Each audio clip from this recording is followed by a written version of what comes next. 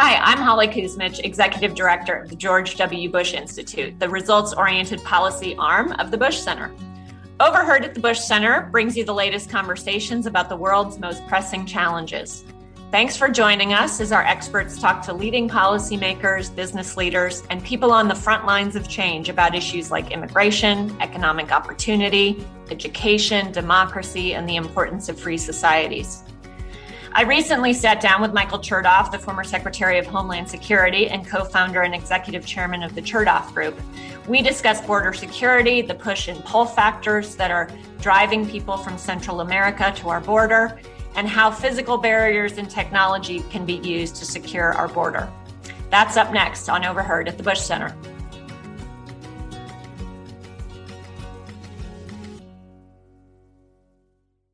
So we are excited to have you here today, Secretary Chertoff. Thanks for being with us.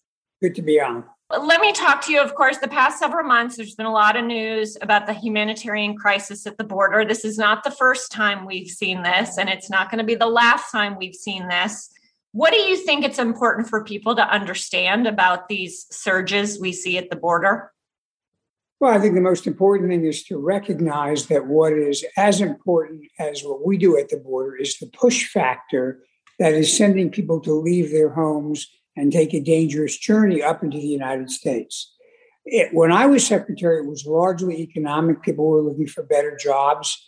Now, though, in addition to that, there is increased violence in the Northern Triangle. There have been natural disasters. There's fear about the pandemic.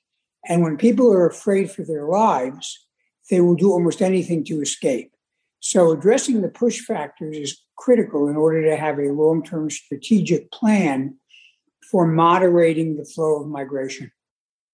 So what, from your perspective, needs to change for us to really start to address this going forward, as opposed to this sort of, like cyclical thing that keeps happening? How can we take some steps to start to address this over the long term?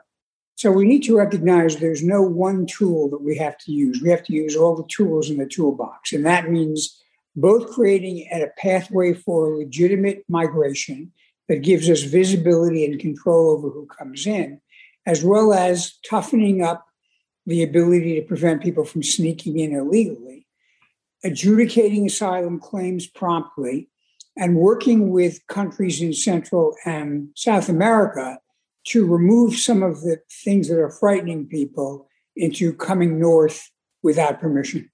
You mentioned just a bit ago sort of what you were seeing when you were secretary versus some of these asylum cases that we're now seeing. What do you think we need to do from a policy perspective to really sort of address this, separate out and really be able to address asylum seekers who are coming out of fear versus economic migrants who are coming for a job and potentially not to stay permanently?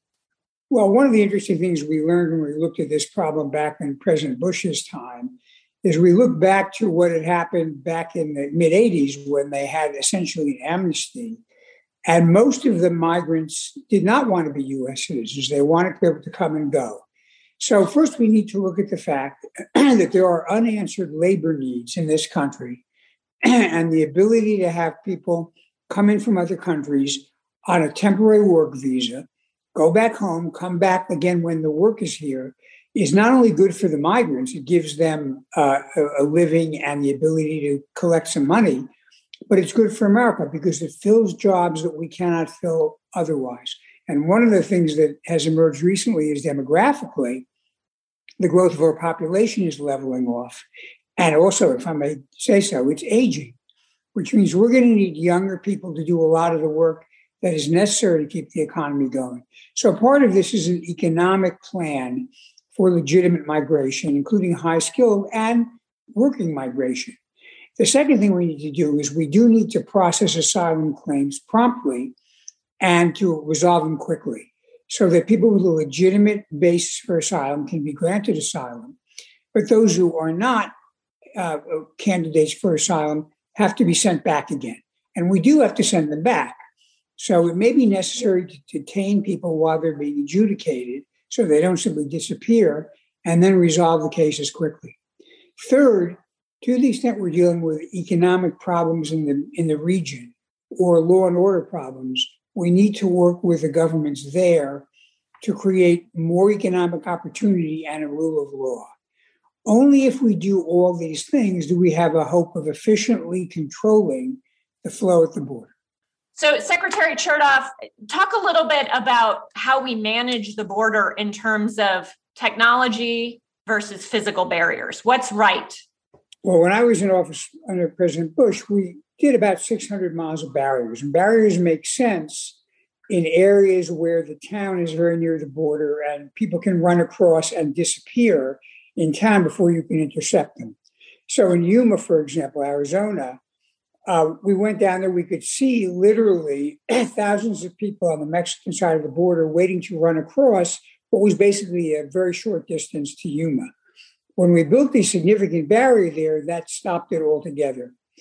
And that gave the Border Patrol breathing space. On the other hand, most of the southern border does not have proximity between the border and a major highway or a major town. And therefore, technology is the most efficient way to police the border. Sensors, radar, helicopters that allow the Border Patrol to move quickly to intercept. And that is much more cost efficient, whereas building a fence or a wall there would be a total waste of effort. Immigration, you had to be part of conversations back in 2006 and 2007 on immigration reform. It's just as not, if not more so, a political hot topic right now. On this issue, how do you think we should think about this balance between, preserving the integrity of the border, but also treating those who come here from terrible conditions with compassion, but also with speed? Well, and I think the key is to be firm but not cruel. I think there were some people in the prior administration who believed if you could be as cruel and heartless as possible, that was a deterrent.